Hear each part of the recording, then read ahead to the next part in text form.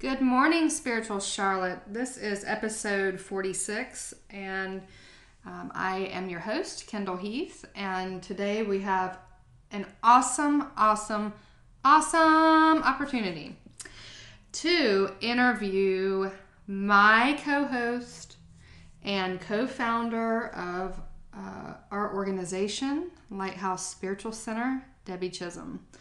And so I'm so excited because Debbie and I spent June, July, August, September, October building our organization here in downtown Mooresville. And what that meant for our work is that our work sort of had to take a back seat and just kind of happen quietly as an undercurrent to all the other ways that we are holding space for people to, come and do what they do and what they are experts in here at Lighthouse and get everybody started and get the ball rolling. And so, and of course, the Spiritual Charlotte podcast is about having a conversation with the community and really focusing on everybody else who is doing this important spiritual and healing work in our extended family. And so I think that we've decided for November that we're going to actually start talking about what we do. I think that will bring some clarity. A lot of people in our community know us, but do they really know us? And it's just time to come out there. A lot of our work comes from referrals. Actually, I had Ed Carlton. I was on his radio show last week, Psychic Medium Ed. And, he mentioned, you don't really market yourself. And he said, I didn't even know, what you really did until recently. And I said, well, that's been kind of by default and also purposeful, because obviously whenever you're going to create community, you're making room for everybody. But it's that time to do what we do in a public way. And so today I have the opportunity to help you guys to get to know Debbie, who also happens to be my closest friend. And people will say to me sometimes, I would love to get to know Debbie better. She's quiet, and I'm always laughing hysterically to myself at this, because I know that it's the classic case of she seems quiet. No, maybe comparatively. Maybe they're thinking comparatively with you and her, she seems very quiet. But Debbie is certainly one of those people that once you get to know her and understand what drives her spiritual journey and where she focuses her work, there's just a lot of clarity about why you would want to work with her. So, without pomp and circumstance, introducing my co-host, Debbie Chisholm. Hi, Kendall. You know what? How does it feel to have a whole show that's going to be about you and your work? It's a little scary, a little intimidating, a little exciting. There's curiosity and some freedom involved, and a little bit of deer in the headlights look too. Yeah, it's a combination of things. Well, I think what we can do is treat it like we're playing. We're just playing and we're just talking and we're letting people see the inside a little more clearly. Our website is a monster, and when I say that, I just say that it's so multi-layered in how you can discover what Lighthouse is, which again, Lighthouse Spiritual Center is the home base of the Spiritual Charlotte podcast. So, we've built this multi-layered site so people can really understand all the different components. So they can go on there and read under the one-on-one services. They can read about almost all of what you do, but some of it we're still working on.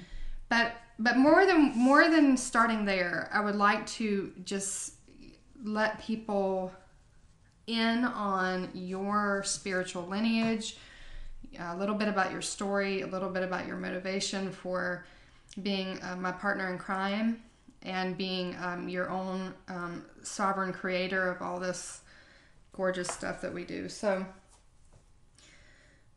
let's start at the beginning. It's a very good place to start. We didn't bring the bell in here. No. Darn it. So, okay.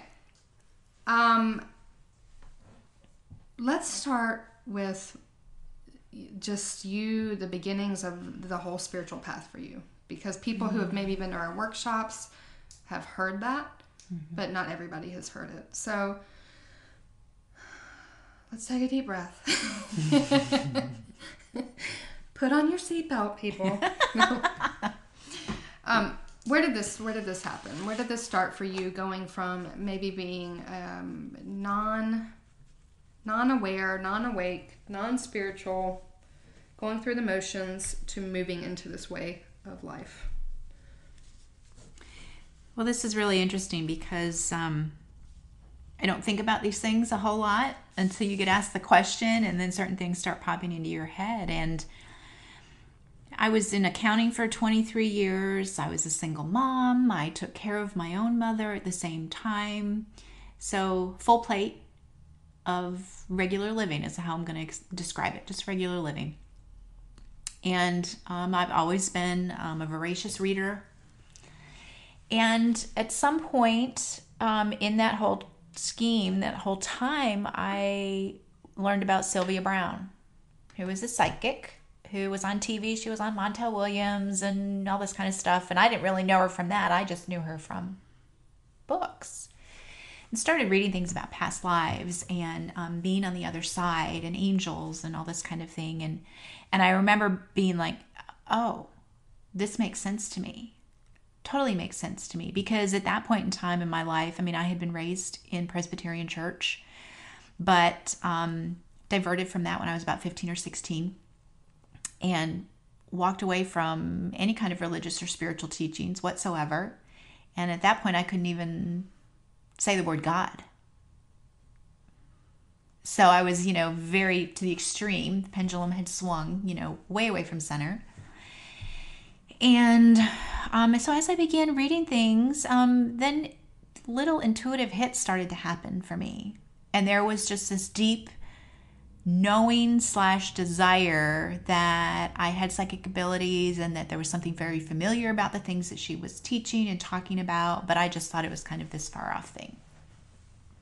I started reading Celestine Prophecy, and then I picked up another novel, and I was reading Conversations with God, that whole entire series, which is channeling, but it's not talked of as channeling, but that's what it is.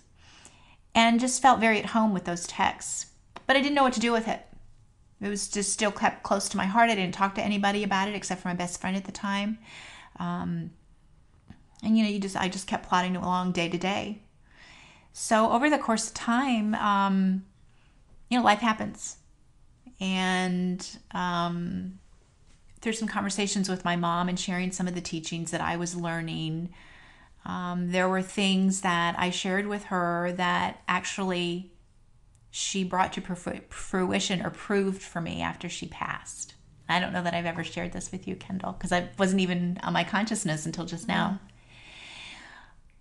But she and I had a love of numbers with accounting. And so after she passed, between the reading and the accounting, which were two shared things, she came to me through numbers on the adding machine, through numbers on receipts, and it would be a combination of our 2 birthdays.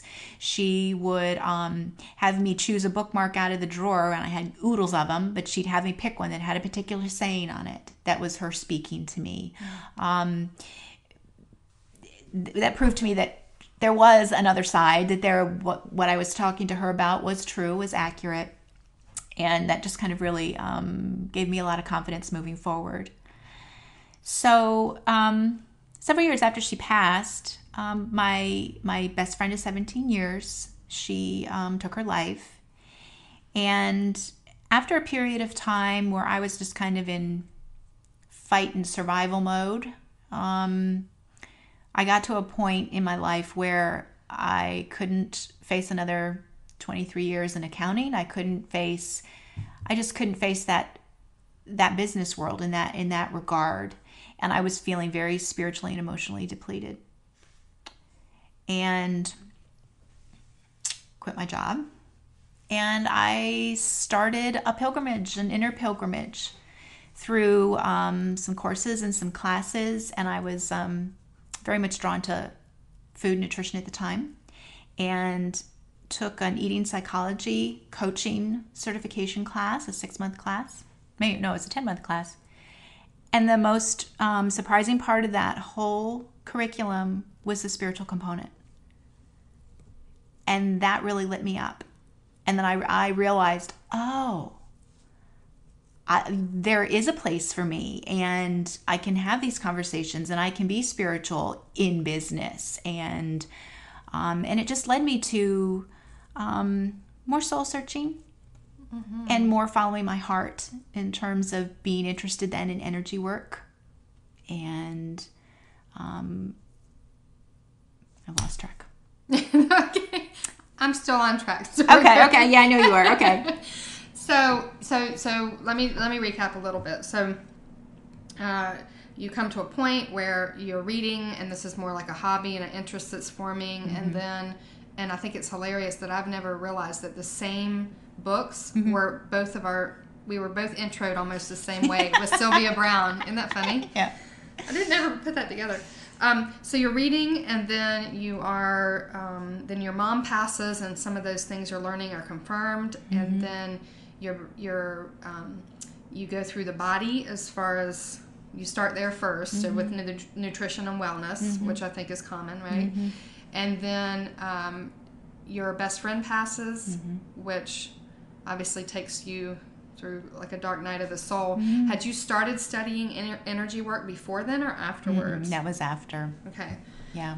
And so afterwards, kind of in the loss, what happens in the middle of the loss, dealing with the death of Joanne, your friend?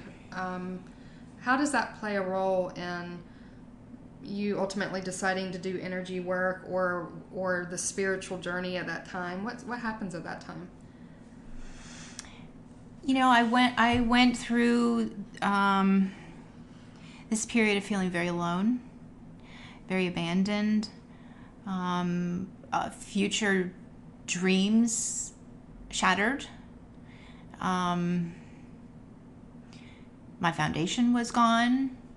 So there was just a lot of instability, and in all truth, I was very depressed, and probably most people in my situation would have gone to the psychiatrist or the psychologist, probably been prescribed medication and gone through counseling and things like that.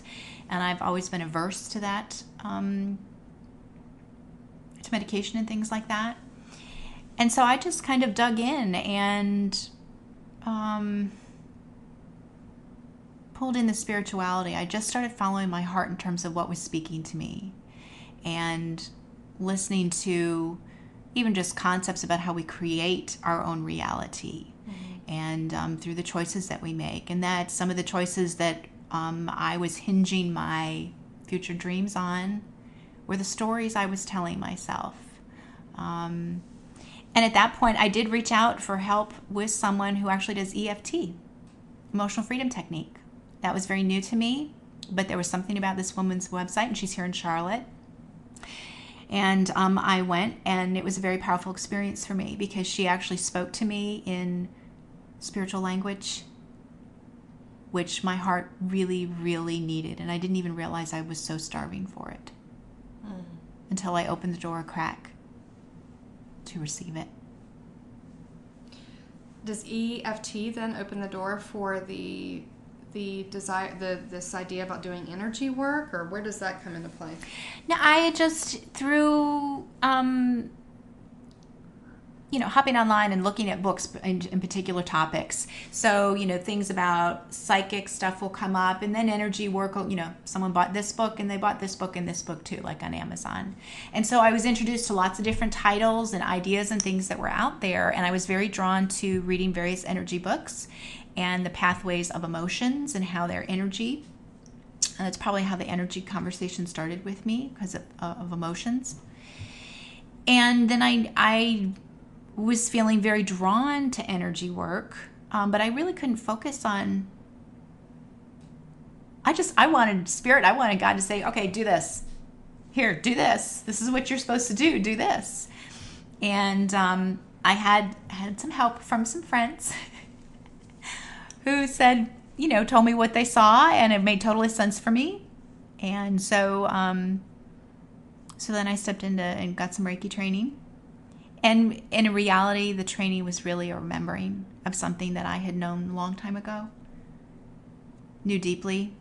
And so it was basically a reignition of a memory to step in and practice again. And that's kind of where my personal journey has flowed to, is that each successive thing that I kind of bring on board as a skill set or knowledge base, it's a remembering, it's a reawakening of something that I have experienced, learned, have the wisdom from prior lifetimes, prior experience.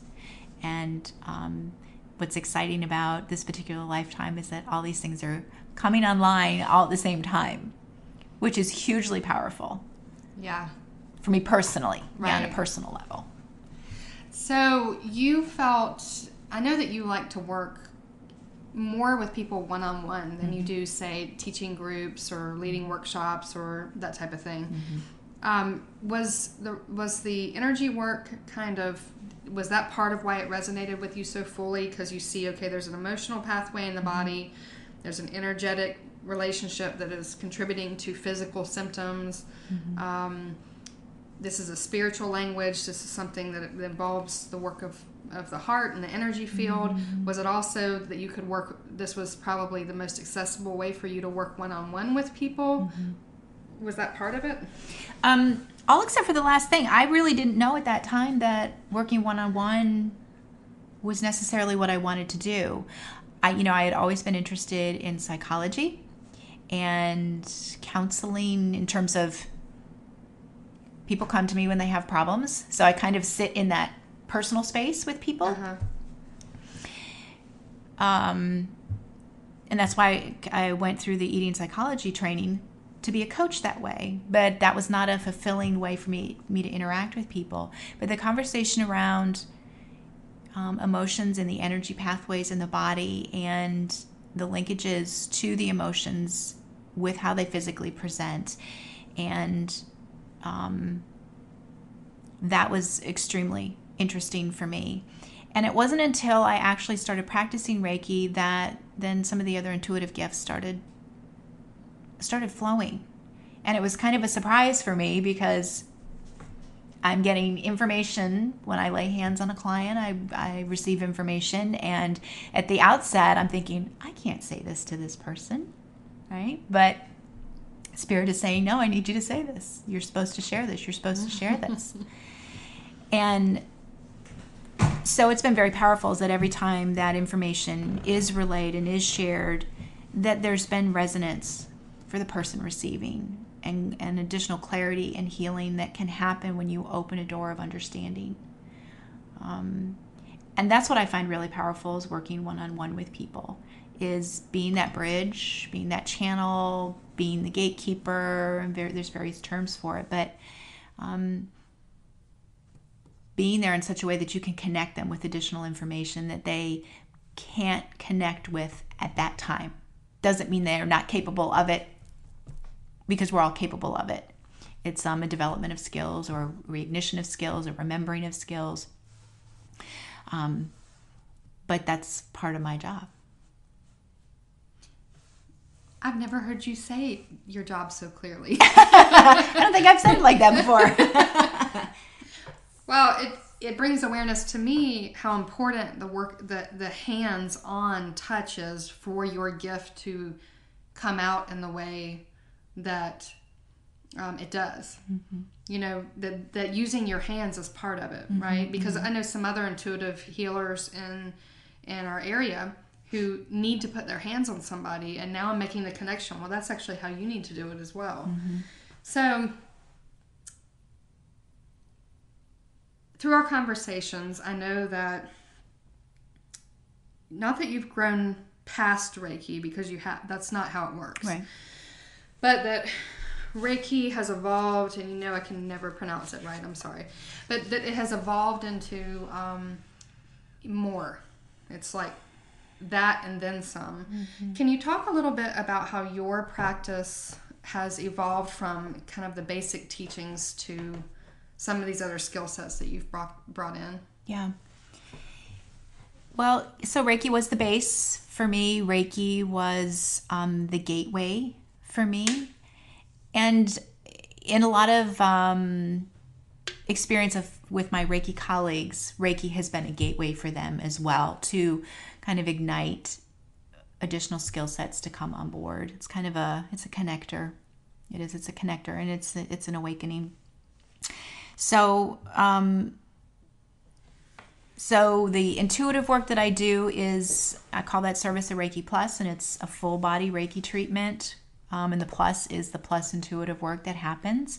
And what's happening there is I connect with your higher self, and I connect with the higher beings that choose to be there in the moment. And I am shown the dominant emotions that are flowing through the body, and given information for you to understand where your next door opening for healing is. What's the next step to help you focus on where you're going to place your next foot on the journey. So, and most usually it's not the place that you really want to do the work, because it's that sticky, hard part that you don't want to look at. That's why you haven't stepped already, right? Yeah, exactly. So it's not necessarily a fun, oh wow, I'm gonna, like a psychic reading where you're going to be told what's going to happen to you in the future. It's not that kind of an intuitive reading. But it nonetheless is very informational and very powerful to help you know that you have connected with your higher self and connected with the beings that are on the other side of the veil that care deeply for you and your progress. So if it's not that the person's going to receive like a psychic reading, like you are going to be moving to so-and-so and this is going to happen with your relationship and all that, the intuitive information, is it an insight into some healing work that needs to be done? Mm-hmm. Is that more what it is? Mm-hmm. Okay. Mm-hmm. So what I might see is that there's a lot of pain in moving forward, let's say. I may not see what it's associated with, or I may see that there's some heartbreak for you and there's some more expression that needs to happen because of where and how I'm sensing it in your body, because then I feel it in my body. I then see pictures, I hear words, and where was I going with that? Yeah, so basically you're just saying that you can experience kind of the emotion that is most wanting to come up and reveal itself, mm-hmm. and affirms itself for that client, mm-hmm. so that they can mm-hmm. say, you know what, someone else has seen that this is true for me, I'm going through this, mm-hmm. and it's kind of coming from that intuitive connection that you're able to affirm that. Yes. So I'm not seeing, well, Joe made you upset and this is why you're feeling in that way. I don't see details like that. Mm-hmm. It's definitely focused on your emotional energy body.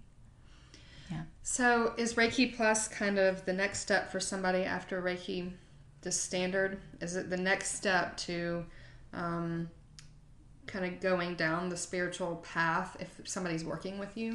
It's a nice gateway to kind of experience what it's like. Reiki itself is Reiki without the intuitive is always a wonderful tool to help bring relaxation into the body, release stress, reduce stress, because healing on any level cannot happen when you're in a stress response. And most of us are in a chronic low-level stress response, and we don't even know it because we've accepted it that this is how I feel all the time. So Reiki Plus just adds some additional information while you're still receiving Reiki. So it's like a double benefit. And I know I've said to you before, well, why would anybody want Reiki when they can get Reiki Plus? And you'll say, well, some people, that is all they're ready for. That is all they want, mm-hmm. or they need to put their toe in slower. Mm-hmm. And mm-hmm. And I have to say, just as a witness, that and as a participant too, that there's a lot of Reiki practitioners. I mean, I think it's something that people it's a very accessible form of study that, mm-hmm. that a lot of different people can participate mm-hmm. in. Mm-hmm. But of all those practitioners that I know, mm-hmm.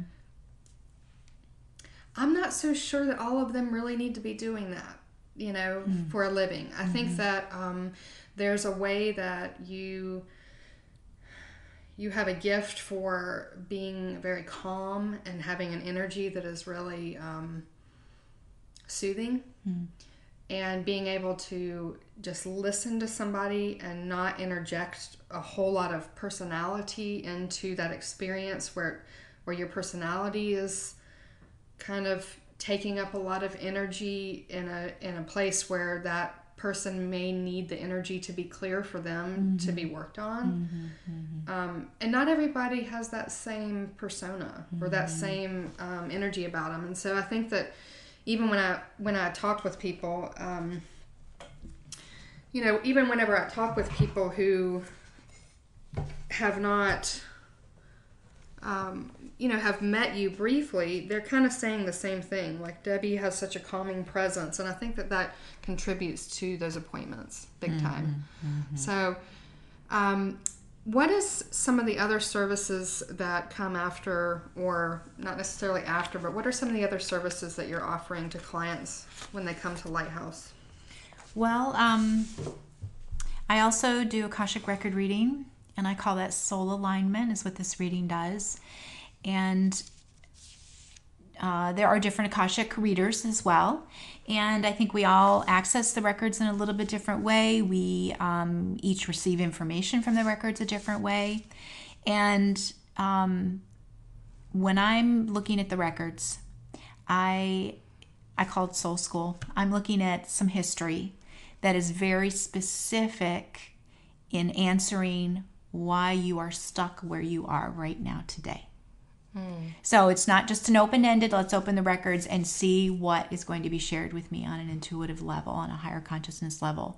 What I see are very specific events that will have the same core choice made in each event, in each lifetime that I'm shown.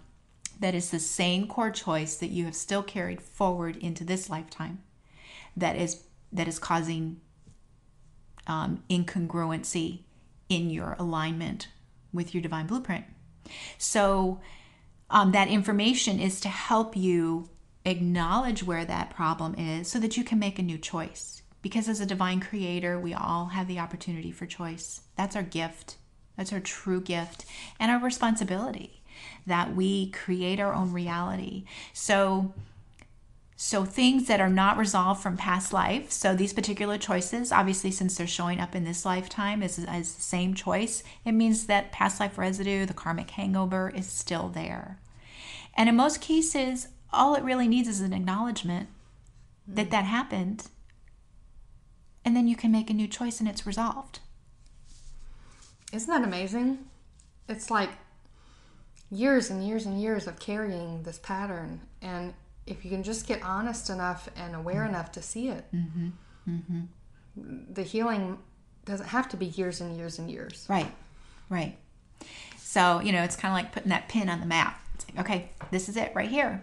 Let's just focus right here. And so anyway, so it's more information to help you make more congruent choices so that you can live in alignment. So in a soul alignment session, is somebody still, because I know that your Reiki sessions happen on like a massage table where a person's fully closed, and you may or may not be completely laying your hands on the person. Your hands may be in the person's energy field. Does the soul alignment reading set up very similar to that? No, soul alignment reading is actually different. I do that reading in private before the client comes. I gather some information from the client specifically.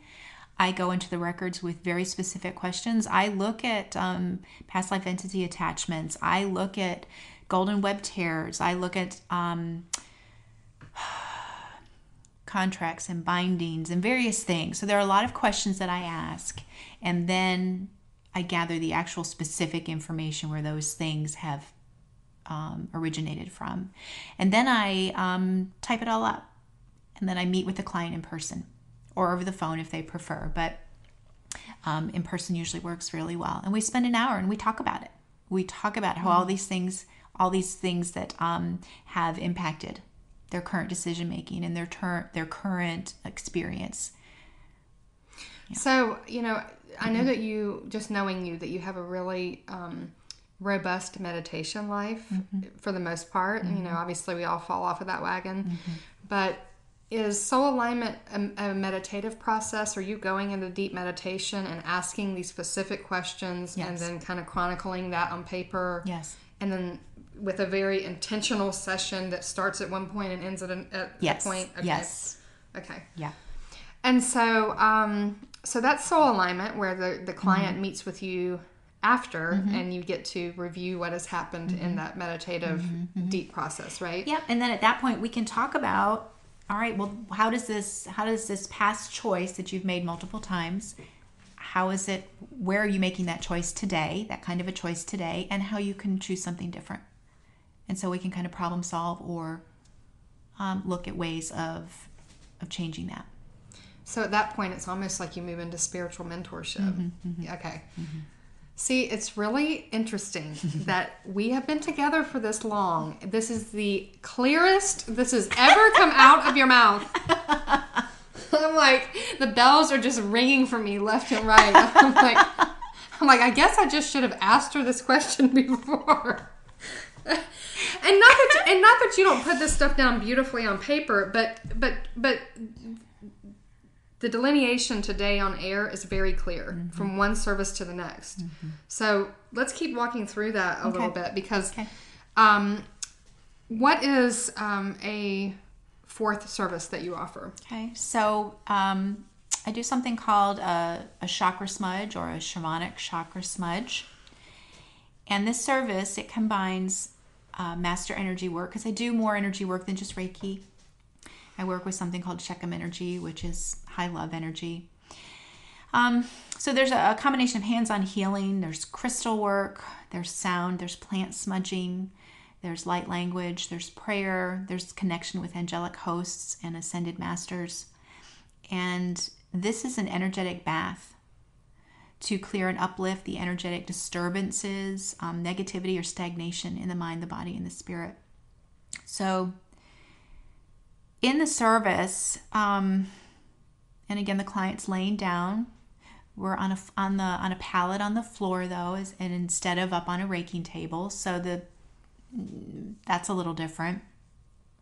But I go into a very deep meditative state, and to be able to connect. And that's part of the shaman work, is being that bridge and connecting this world with the other. And so in this service, the chakras are opened, they're cleared, they're infused with high consciousness energy, and then they're righted in their spin. So the debris or the sludge that's removed is ultimately a releasing of an energetic layer to help support the body to be a clear channel to receive.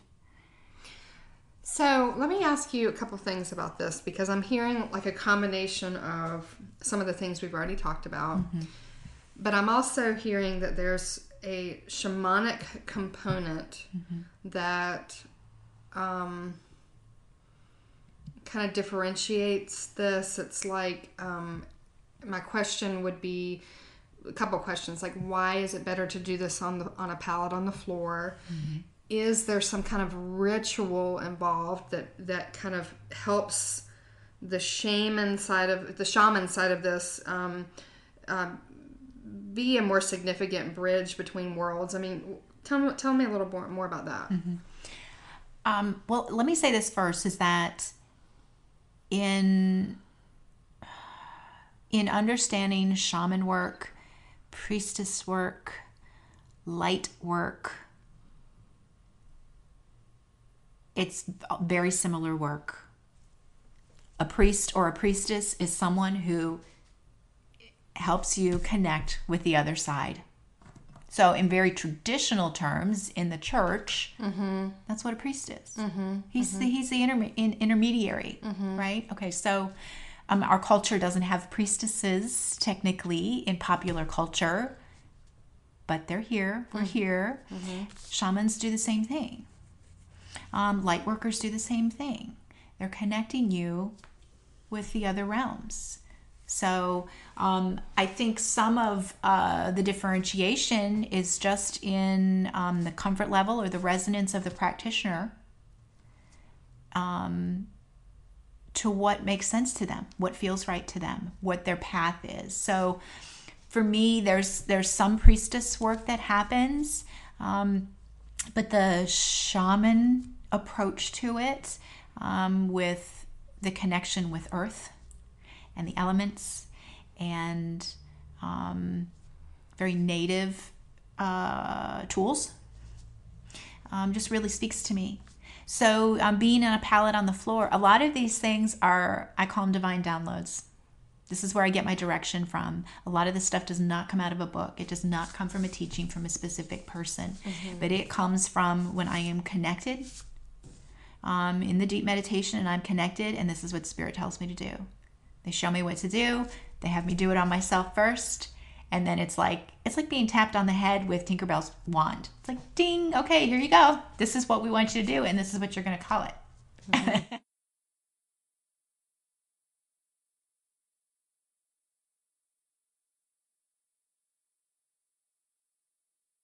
That the reason why we're doing what we're doing is actually because divinely we've been told this is how we're supposed to do it. Right.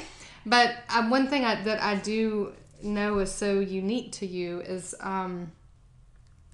that when you go into meditation, you're very faithful to the messages that come through for you there.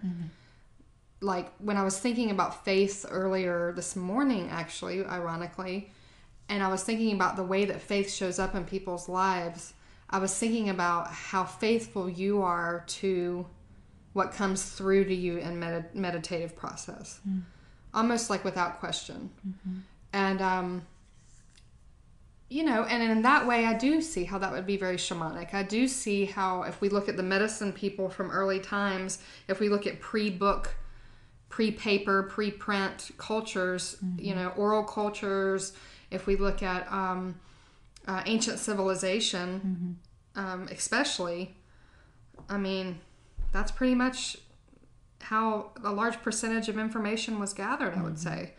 So, and in addition to story and all that type of thing. So, so what I hear you saying is that although everybody may be doing something similar, that there's probably a path that has some practices and some language and some ways about it that will in particular resonate with person A and a different one for person B, and that it won't mean that any path is superior to the other. It's just that at this stage in your soul and your life, this is really speaking to you. Correct. And so this is how you're trying to integrate the information and then put it into your work. So the shamanic chakra smudge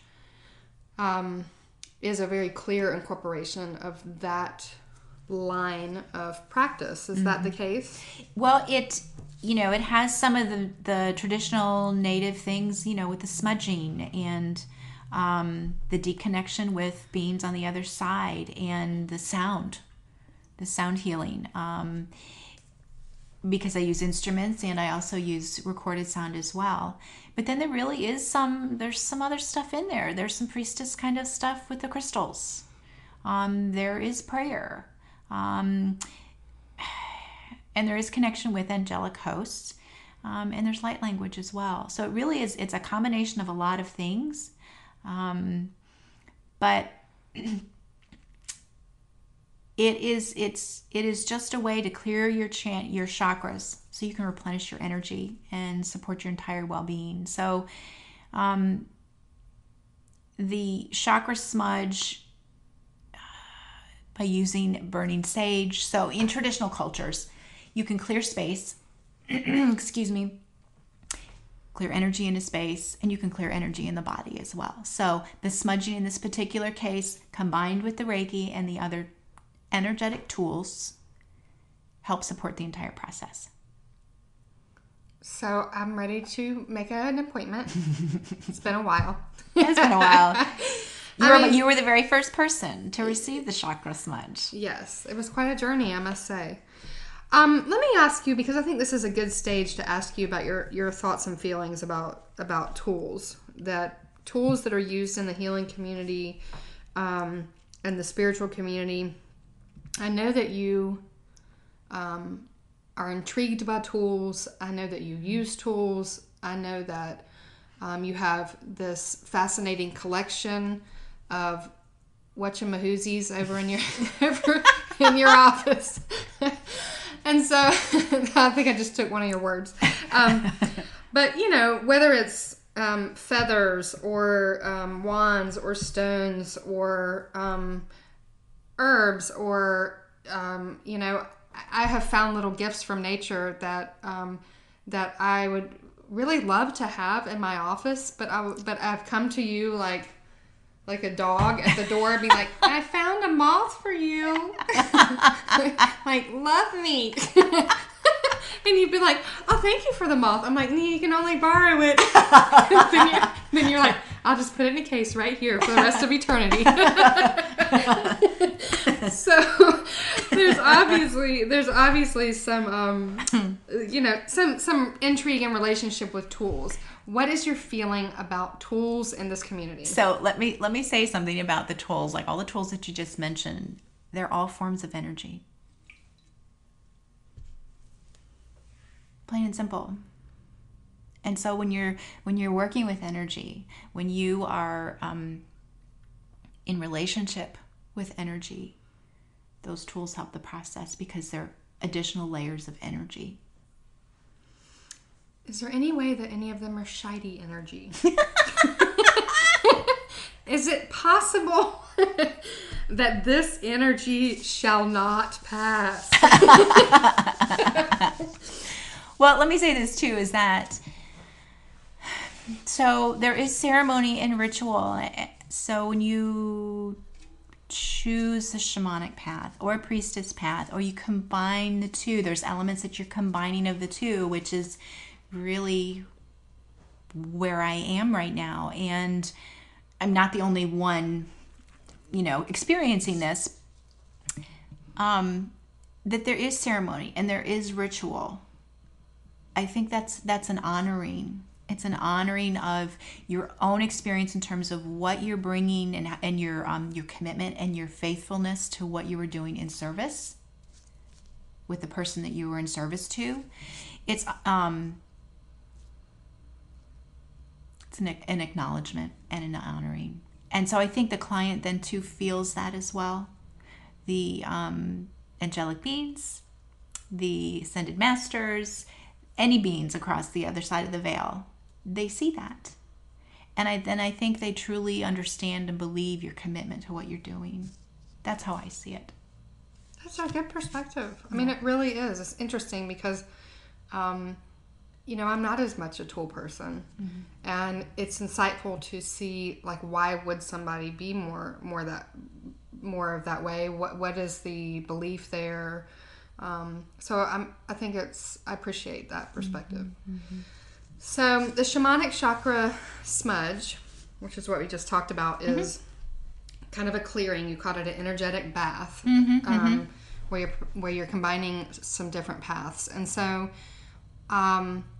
what is a fifth service that you offer?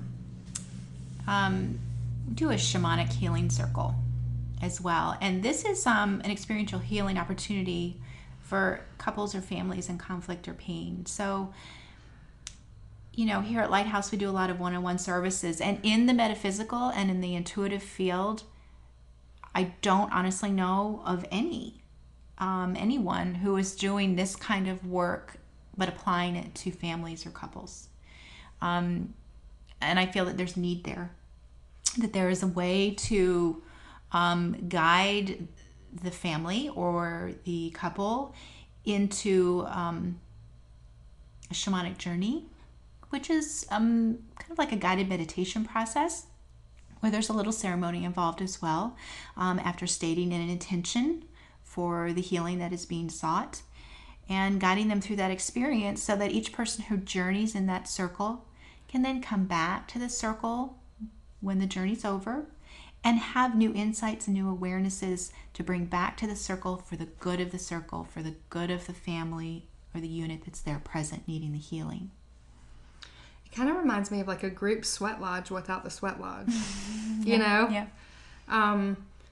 And it certainly makes me think, why is that practice not more common? Mm-hmm. I imagine that if you come to an experience with a group from the ego mind, then the conflict could be, how am I going to be able to, me as Debbie, going to be able to channel or do intuitive work for multiple people at once?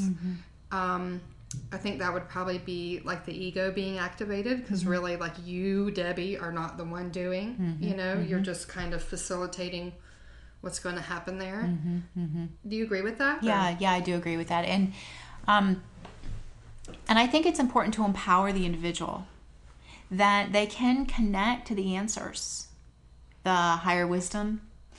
They can connect to their higher self. They can connect to, it could be a spirit guide. It could be somebody that maybe they communicate with on a regular basis through an intuitive channel, but haven't even asked the question, how do I, or what can I change in this relationship? Or what can I do differently to create healing in this unit where we're struggling with pain or conflict of some kind? And you're right, it removes the ego out of the process. So instead of 5 people in a family sitting together in a circle and arguing or dealing with hurt feelings or the pain on a very human level, they can kind of go to a safe place, a deeper place where they can connect with higher wisdom, and or at least create the door, that opening, that opportunity for that to happen in a safe way, and come back and share information. And then a lot of times there's just a tremendous healing that happens when a new key is inserted into the lock, and everybody's kind of like, oh, wow, that makes so much sense. I never would have thought of that.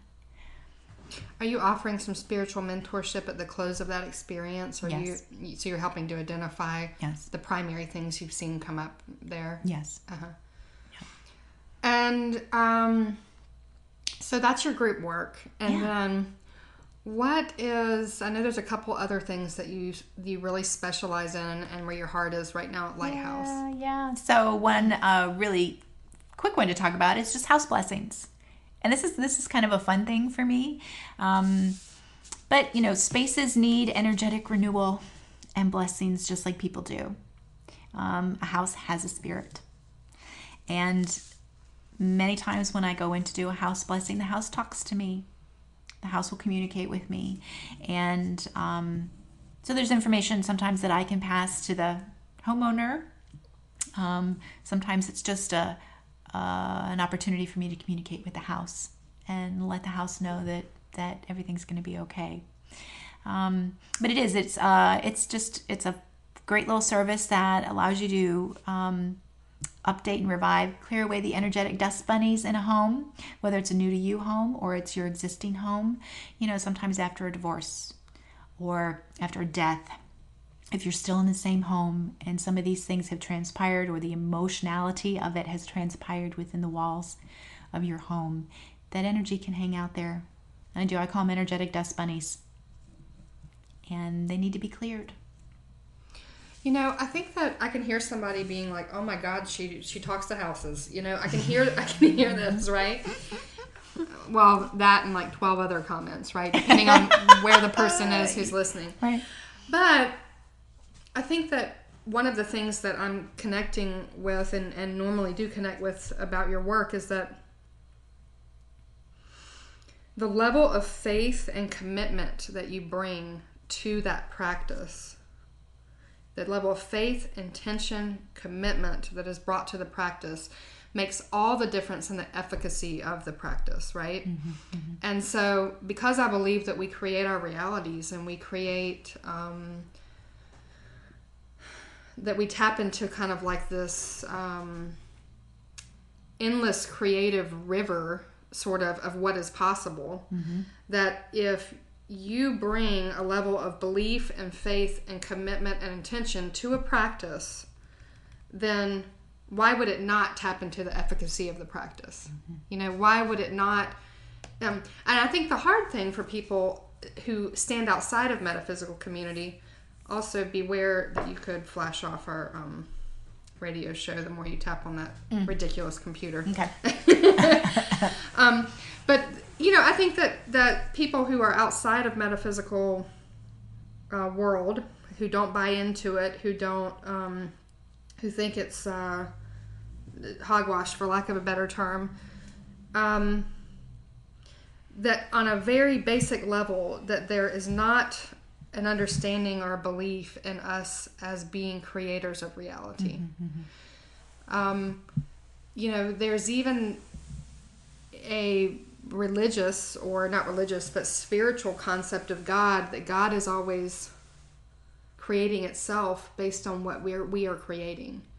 So that God is ever evolving because what we create is ever evolving, and vice versa. That it's an organic organism that reality continues to birth itself, and there's not a pre-prescribed reality that is already set in stone. And so, I think about people outside of these belief systems, that would be something that they probably wouldn't, that'd be a basic understanding that is not present. I think also, unfortunately, have been so many charlatans of this type of work, and always will be, people who claim to do their work with great integrity, or claim that they are able to do certain things that they just aren't able to do, and that lack of integrity has really been a disadvantage for everybody who comes to these practices with the level of faith and commitment and intention that you come to it with. But I think that's a very difficult subject to grapple with within this whole conversation.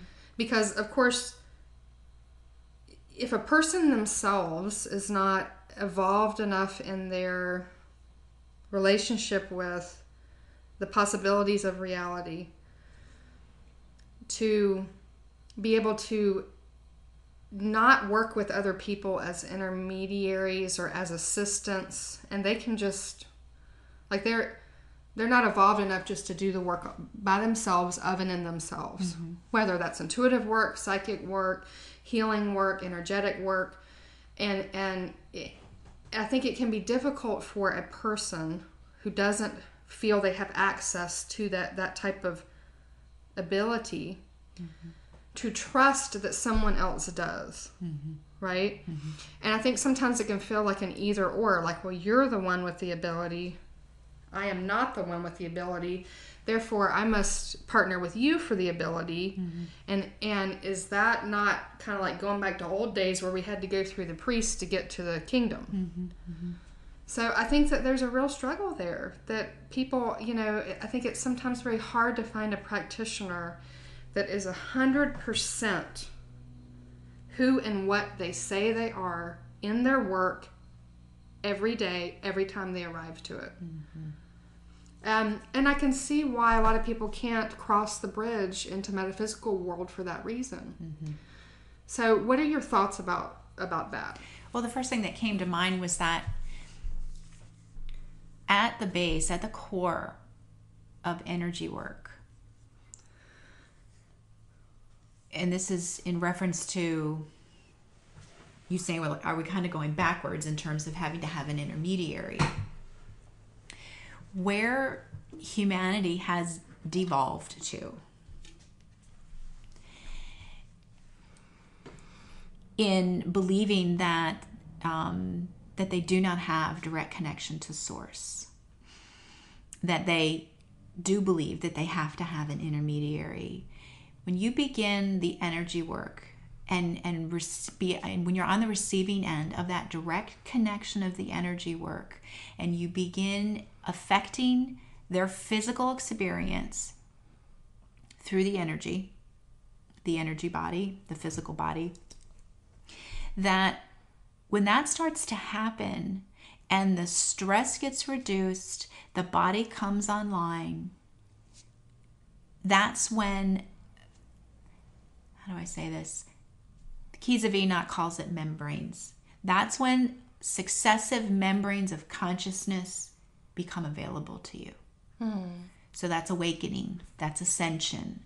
So as the nature of your energy system And I truly believe science is going to be the champion of spirituality.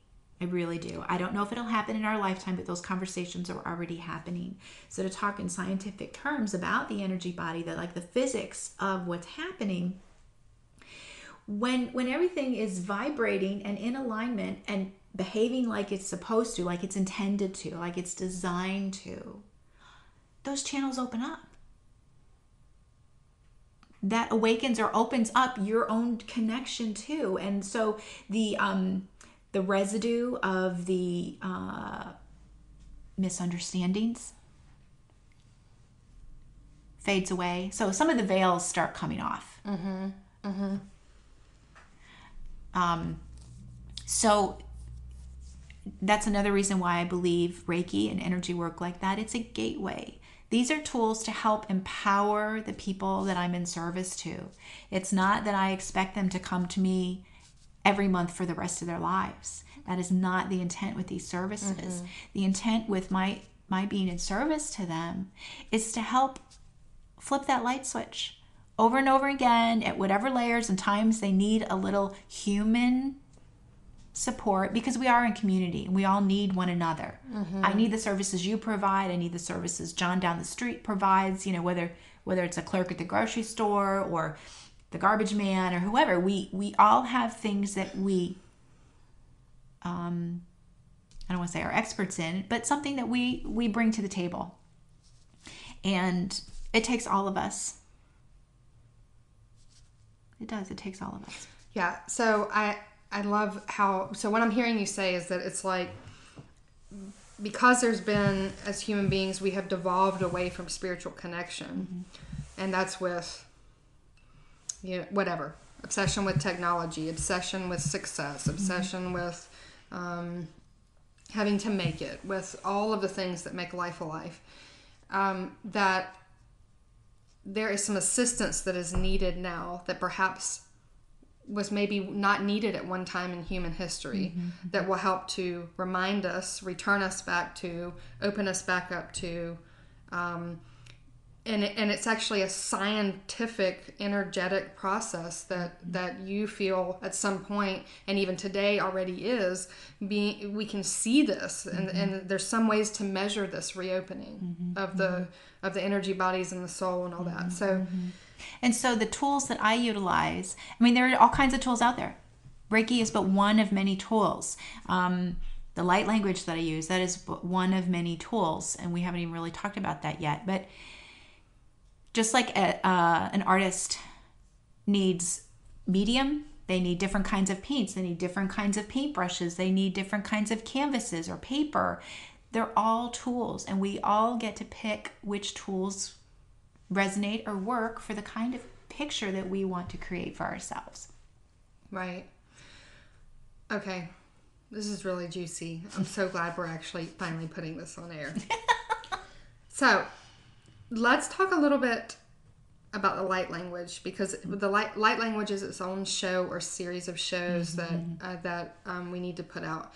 But let's talk about, you've mentioned it in some of the services. I know that it shows up for you in many of these services. You can. What is it and how did it start for you? If there's a way that we can not go into a whole show about it, but kind of briefly introduce it. Okay. So I'm an energy channel or a light channel. So that means that I channel light or energy in various forms. Language is one of them. And so light language is something that came to me as a child. I shouldn't say it came to me as a child. I came in and spoke it as a child. Didn't remember that I spoke it as a child until I had a reading with someone who shared some information with me. She actually spoke some light language for me, and it kind of triggered a memory. And that was just, 2 years ago, 2.5 years ago. And you and I were at the very beginnings of our friendship. And every morning in meditation, I kept getting guided. You're supposed to share this with Kendall. You're supposed to share this with Kendall. And I remember you and I had conversations around it. And you're kind of like, well, yeah, I'm pretty open, Debbie, but I'm not so sure what this is going to be. And it just didn't happen. And finally, I forced the issue. And we sat in a room together. And within about 5 minutes of me beginning to channel the light language, you were in tears. And you said, don't stop. I remember this. I know this. And so the light language that I channel, and I can't speak for other people's light language, I can speak for my own. It is divine conversation. It is cosmic conversation. It is energetic in nature. It is three-dimensional in nature. There are geometric codes that come through it. So it's a living, breathing frequency. And there are 5 different languages that come through on the tongue that I share. And this is something that I completely channel. And I do not have an intellectual, or I should say cognitive understanding of the content that's being channeled. I might have an energetic understanding of what's happening or be shown a slight picture of what's happening. But in order to be a really clear channel, I have to stay focused on just being the channel. And so my understanding for my light language channel is that it's a heart light activation to ignite soul memory. So what does that mean? Heart light activation. If you have been in this community very long, you've probably heard words like light codes, DNA activations, ascension tools, these kinds of things. This is what I'm talking about. But the words they used with me was heart light activation. And so it's when you're on the receiving end of it, it's not a cognitive experience for you either. And if there's resonance with you, it's going to be a heart light. You're going to sense it in the heart. You're going to feel it in your body. And it is like flipping a light switch for you. So when light language comes through, my understanding is that it is a combination of the seed languages of our planet, which include which languages? So what comes through for me is Hebrew, Tibetan, Sanskrit, Chinese, and I don't remember. A fifth one, does it have something to do with Egyptian? Or yes, Egyptian. Okay. Thank you. Okay. Yep. And it's so interesting because when you hear light language come from you, you can hear sounds that are clearly from those languages, whether you've heard a piece on television before or whatever, and they can be intermingled. It's like in any given session, multiple of those sounds are coming through, and there's sounds that the way that you have to form your mouth and the way that you have to form your tongue, that I think you'd have to be like a genius in linguistics. I guess that would be the field to be able to form those if you were not channeling.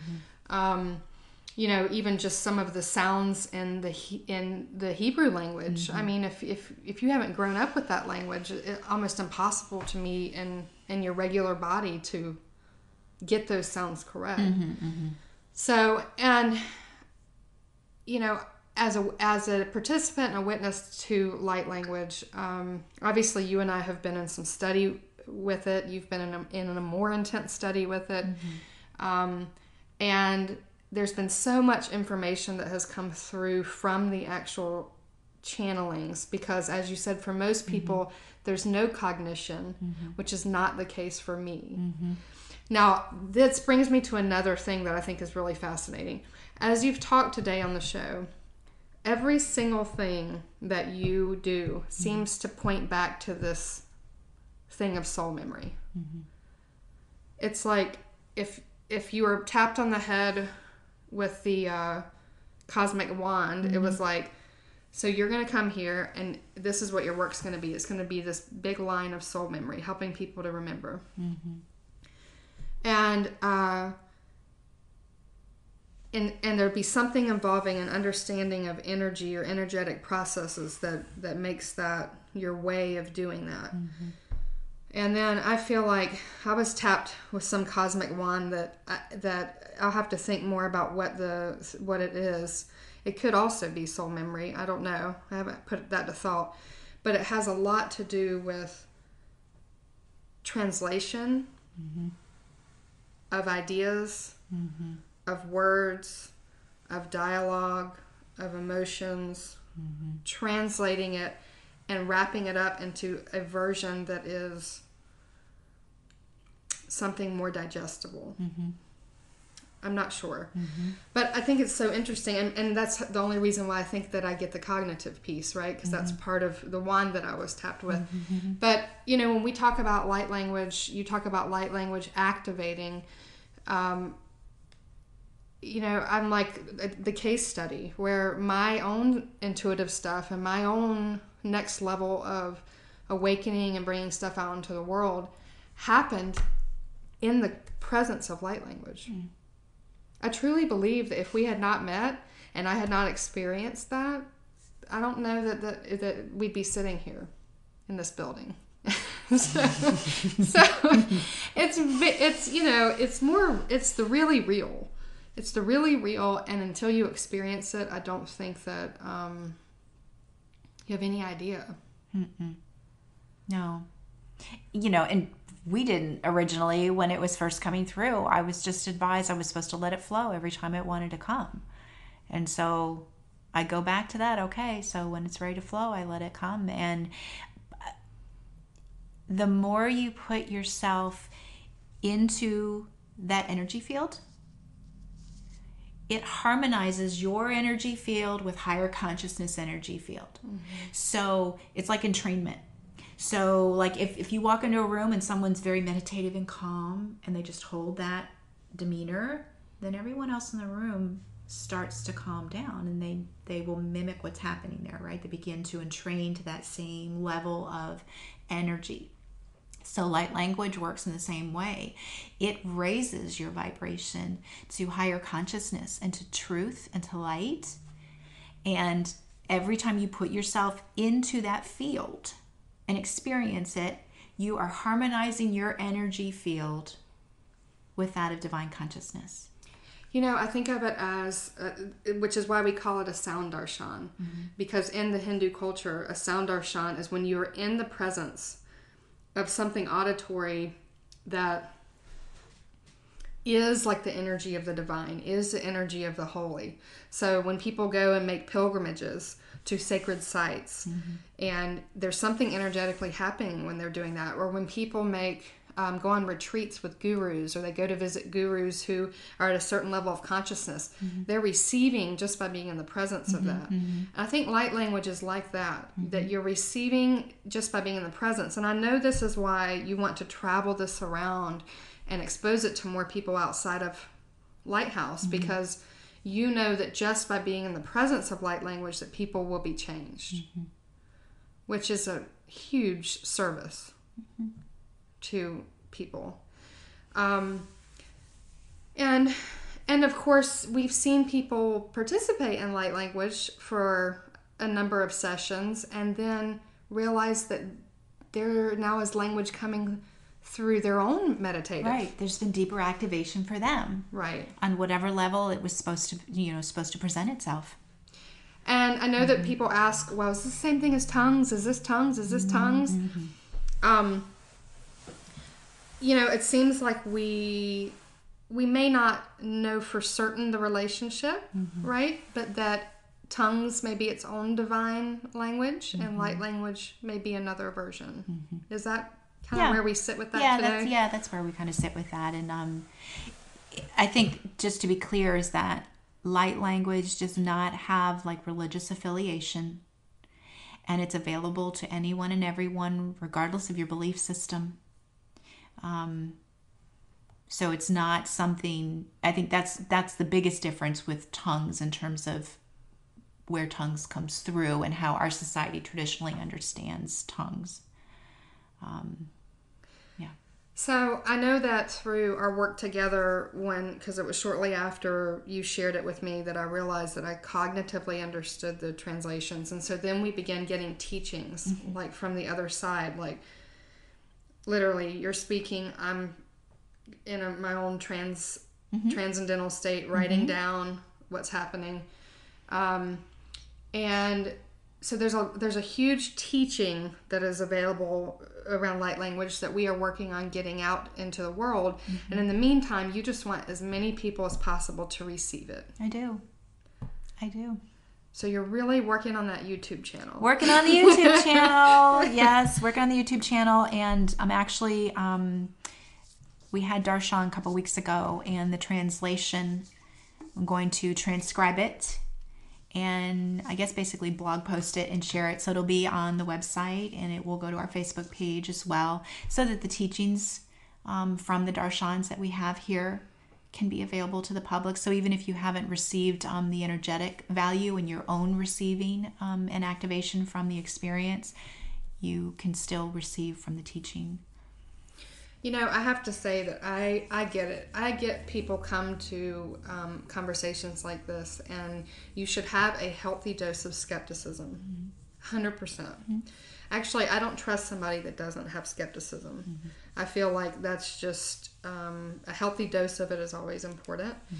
But I think that that the translations, I don't know that there's many people in the world who have a partnership that is as pure as this in terms of this work, where there's a channeling taking on, where the language is coming out, and there's a translation that's happening. And we were told a long time ago that we speak the same spiritual dialect. We don't entirely know what that means, but that we are able to do this in combination, right? And so I think that's why it's so important to us that for a person who is hearing it and they don't know what the heck has happened to them, they may have so much skepticism that they may never return to receive it again. Or they may say, oh, that felt so great, I'll be back next month. But if you can also give them a cognitive explanation or a translation or an interpretation of what has been said, then I think in some ways it gives somebody something to work with. It gives somebody some knowledge of, okay, although we've decided that perhaps that's not always necessary to have the two together, but that there's value in having the two together. There is some value. So, you know, when we have light language sound darshan here at Lighthouse, you come and you have your own personal experience. There's a little soaking time once the channel's closed. Then we each individually have the opportunity within the group to share what our personal experience was, whatever it was. There's no judgment at all. And then I might share my impressions, and Kendall will share the translation. You share the translation. So more times than not, the people in the room have experienced the same or similar pieces of the overall. Right, yeah. And it's very empowering when we sit in group like that and we're like, wow, look what just happened. And you're right. I mean, there are people who are just kind of like, either I don't want to talk about what happened, or I think this is a bunch of hooey, or I can't wait to get out of the room. I mean, honestly, I don't know that that's actually happened, but it could have happened. And that's okay too. We just appreciate if you're curious to come experience for yourself. Yes, and in addition to that, I wouldn't have chosen this far out shit. Well, you know, right, it chose us. Chose us. Well, it's kind of funny because I think you and I have had this conversation many times where I struggled to come out of the spiritual closet, you know, leaving the accounting world. It was hard enough already. Right. I mean, Reiki was a hard enough conversation, right? And then it's just really gone down the road into light language and shamanism and these things. And you know, to have conversation, intelligible conversation around it in like traditional forums and traditional groups. And it's a challenge. It is, and yet I feel like we've been assigned to be pioneers in some ways. Totally agree. You know, in the region that we're in, and certainly that's a divine assignment, and so that's part of it. You know, I've stood in front of people before who've wanted to interview me about one thing, and then they say, "Yeah, but don't mention that because people get really weird about that," and having to respect. Okay, well, you know, in this situation, we won't mention that. Sometimes having to table some things depending on who the audience is, because the fact is as doing the type of work that we do, there's a lot of different levels of readiness for the client that is going to come to us. We are not going, you and myself, there is not a client necessarily, like one client, like somebody who's this far down the road in their spiritual discovery. There's people who come to us at the beginning of the transition, like you mentioned years ago when you were leaving accounting, and people who come to us much further down that road, and not even that road is linear or that it has levels that one's greater than the other. Right. But so I do want to say that you're meeting the needs of people on a lot of different rungs of the ladder or places on the spectrum. Is that true? Yeah, and I think that's mirrored in all the work that we do here, is being here for the conversation in the community, the education, the experience around spiritual self-care in terms of whatever level you come to the table with. I mean, that's what a lighthouse is, right? It doesn't just shine light on the shore for the big ship or the little ship. It's for all the ships. Exactly. Right. Yeah, and and I don't think that even though you have a personal orientation where you feel that this is the path for you to kind of study and do your work, I don't think that either you or I feel like we are not fundamental in the way that we deliver our beliefs or our gifts. We have a path that resonates individually for each of us. Sometimes we cross the bridge to each other on that path. It's very similar. Sometimes not so much. And we don't expect anybody who walks in the building to have to be on that exact same path or understand things. We're just not fundamentalists in that way. It's more of an asking of a lot of questions and just trying to assist in whatever opening is needed. So I do want to make that clear. Well said. Okay. As usual. So that kind of does that cover all of what you're offering currently? Yeah, pretty much. Okay. So there's a couple just quick questions that I have to, there needs to be a get to know Debbie Chisholm. This will be like a fasting. Oh, okay. One of those. Okay. Yeah. All right. Because like I said, you are a fabulous listener and you can let people just, I've seen you before. I'm like behind you. I'm behind the person talking to you. I'm holding up the wrap it up sign. Find a way to wrap it up. They're going to hold you hostage for another hour. No, but you do. You have a way of just being a good listener and being a calm presence. And so people don't know that there is like miniature volcanoes of passion and ideas and conversation erupting. And some mornings, I am the first person to walk into that lava. And I'm like, okay, I'll just lay here while you pour it on me. Which is, while we're paired up. Okay, so whereas I want to say she's really not that hard to get to know, we're going to make it easy. Okay, top 3 books that have got your attention right now. Sophia Code, Keys of Enoch, Book of Knowledge, and the Urantia book. Awesome. Favorite stress food? Popcorn. I was waiting to see. That's my favorite food, period. She can make a mean bowl of popcorn. I'm serious. I'm thinking of a side business to sell the popcorn. There you go. Well, come to the Spiritual Bazaar and we'll have popcorn for sale. Have you committed? Yeah, I'll do it. I'll do it. Okay.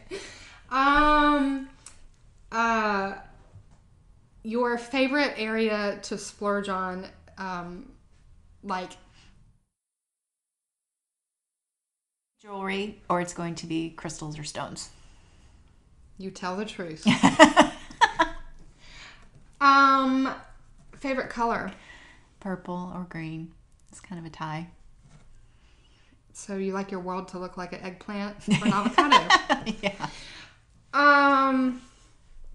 How about the thing that you go to when you need to like the healthy habit that you have for de-stressing? Walking in the woods. I love to dance. And trying to bring singing back online. You sure are. You keep bringing that up. She's like, have you listened to the acoustics in our house?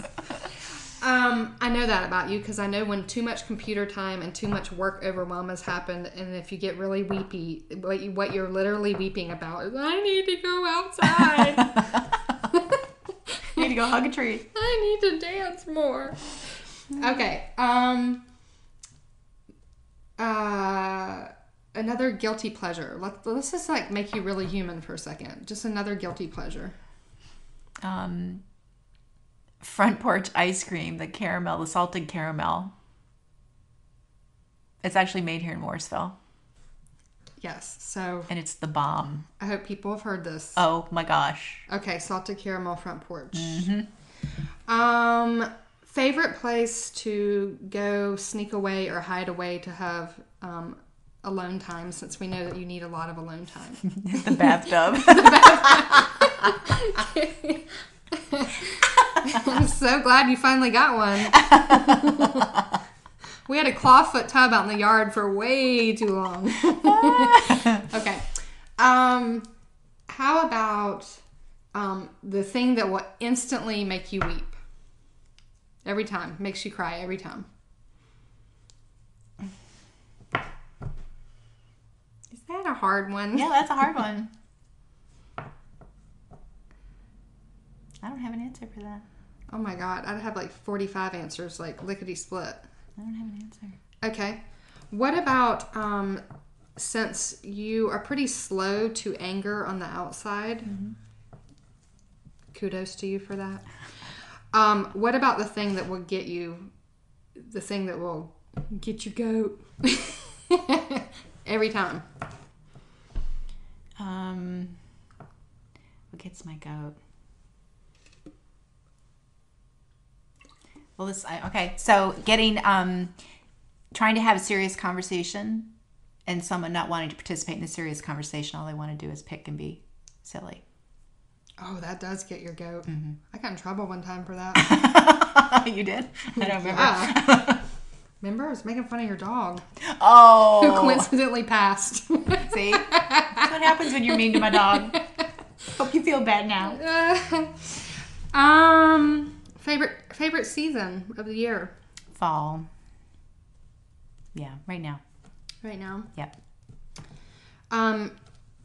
Look, spiritual people have their favorite TV series too. Okay, wait, no. All right, now I landed on a new show last night, and it's called Ozark. And it's produced by Jason Bateman, and he stars in it. It's on Netflix. Do you know what I'm talking about? No. OMG. Okay. I binge watched like 3 episodes last night. I was like, what is this show? So Ozark, I like the Viking show on Hulu. I watched Bloodline, all those episodes. That's on Hulu too. No, Netflix. I like period and theme kind of series. Yeah. You do? Yeah. Fiction or nonfiction books? Nonfiction. Almost 100%, yes. Correct? Yes. Will you enjoy a large candy bar every once in a while?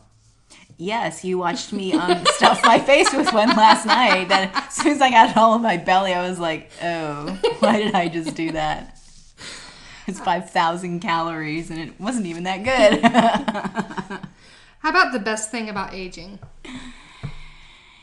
Is that more comfortable in my own skin. How about the suckiest thing about it? Being stiff in the morning and not having the energy, but I'm working on that. I think that's what makes you weepy, is the body vulnerabilities. Good point. Yes. It is. That's definitely what's been making me weepy of late, isn't it? Yes. So that's an easy there you one. Go.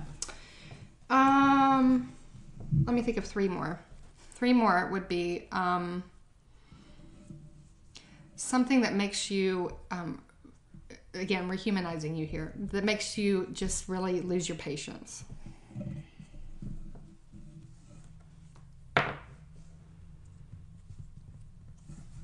It used to be traffic, but I've gotten to the point where I'm a whole lot calmer, and I appreciate the fact that we're going slowly, because maybe it means that I'm avoiding an accident, being in an accident or something.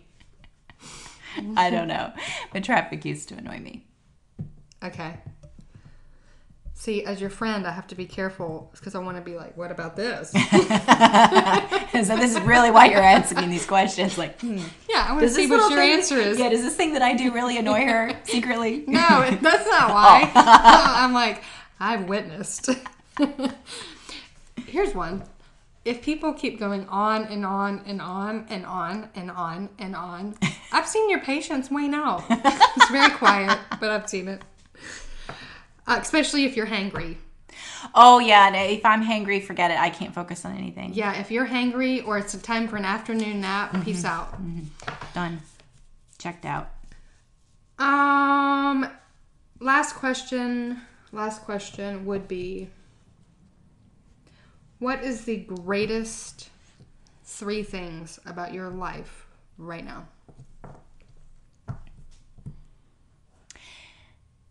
Being able to follow my heart and do what I want to do.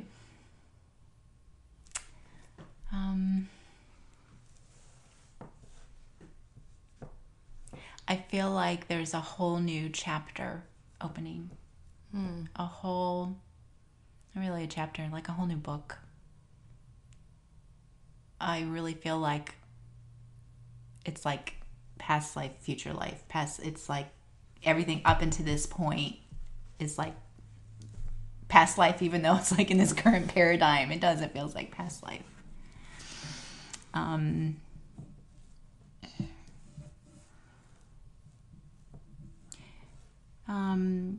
Witnessing people's joy when they step into our dream. That's really powerful. That confirms for me every day that we're doing what we're supposed to be doing. And what else? Did you say 3? That's 3. That's 3, yeah. Okay. That's really good. Done. So I just wanted people to be able to get to know you a little bit better and get to know what it is that you're doing out of Lighthouse, because, you know, as we quietly take on our personal clients and they make referrals, and if there's so many more people that if they knew what the work was that you do individually, that I do individually, that we could just serve that many more people. And so, and just to see where your journey has been and where your passion is today. I know that we have friends who come in here and feel like they have found a friend who lives way out in the cosmos in terms of what you think is possible and what you study. And I think you even, somebody said you have like an alien soul or something. Which, you know, to me is just that Aquarius energy of thinking beyond the boundaries and living beyond the boundaries and being very interested in innovation in this spiritual realm and making things that that possibly in other lives you couldn't safely live out, making them safe to live out this time. So if you are a person who looks for a mentor who is that type of person, you need to call Lighthouse. You need to talk to Debbie. That's what I would say about that. And also if you need somebody who's soft and going to really be able to be a good listener and you know, hold the space. It's hard for me to say hold the space anymore because I watched something really funny about that term recently. But I'm going to say it. Then they need to call you. And that's it. Thank you for joining me today and letting me interview you. Thank you. It was actually fun. Was it? Yeah. Okay, good. It was fun. Well, we're going to have to...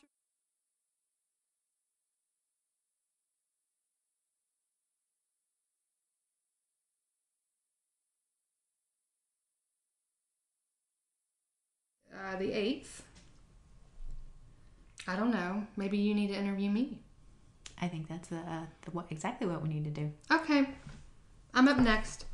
Thank you for joining Spiritual Charlotte podcast, and we will talk to you next week. Bye, everybody.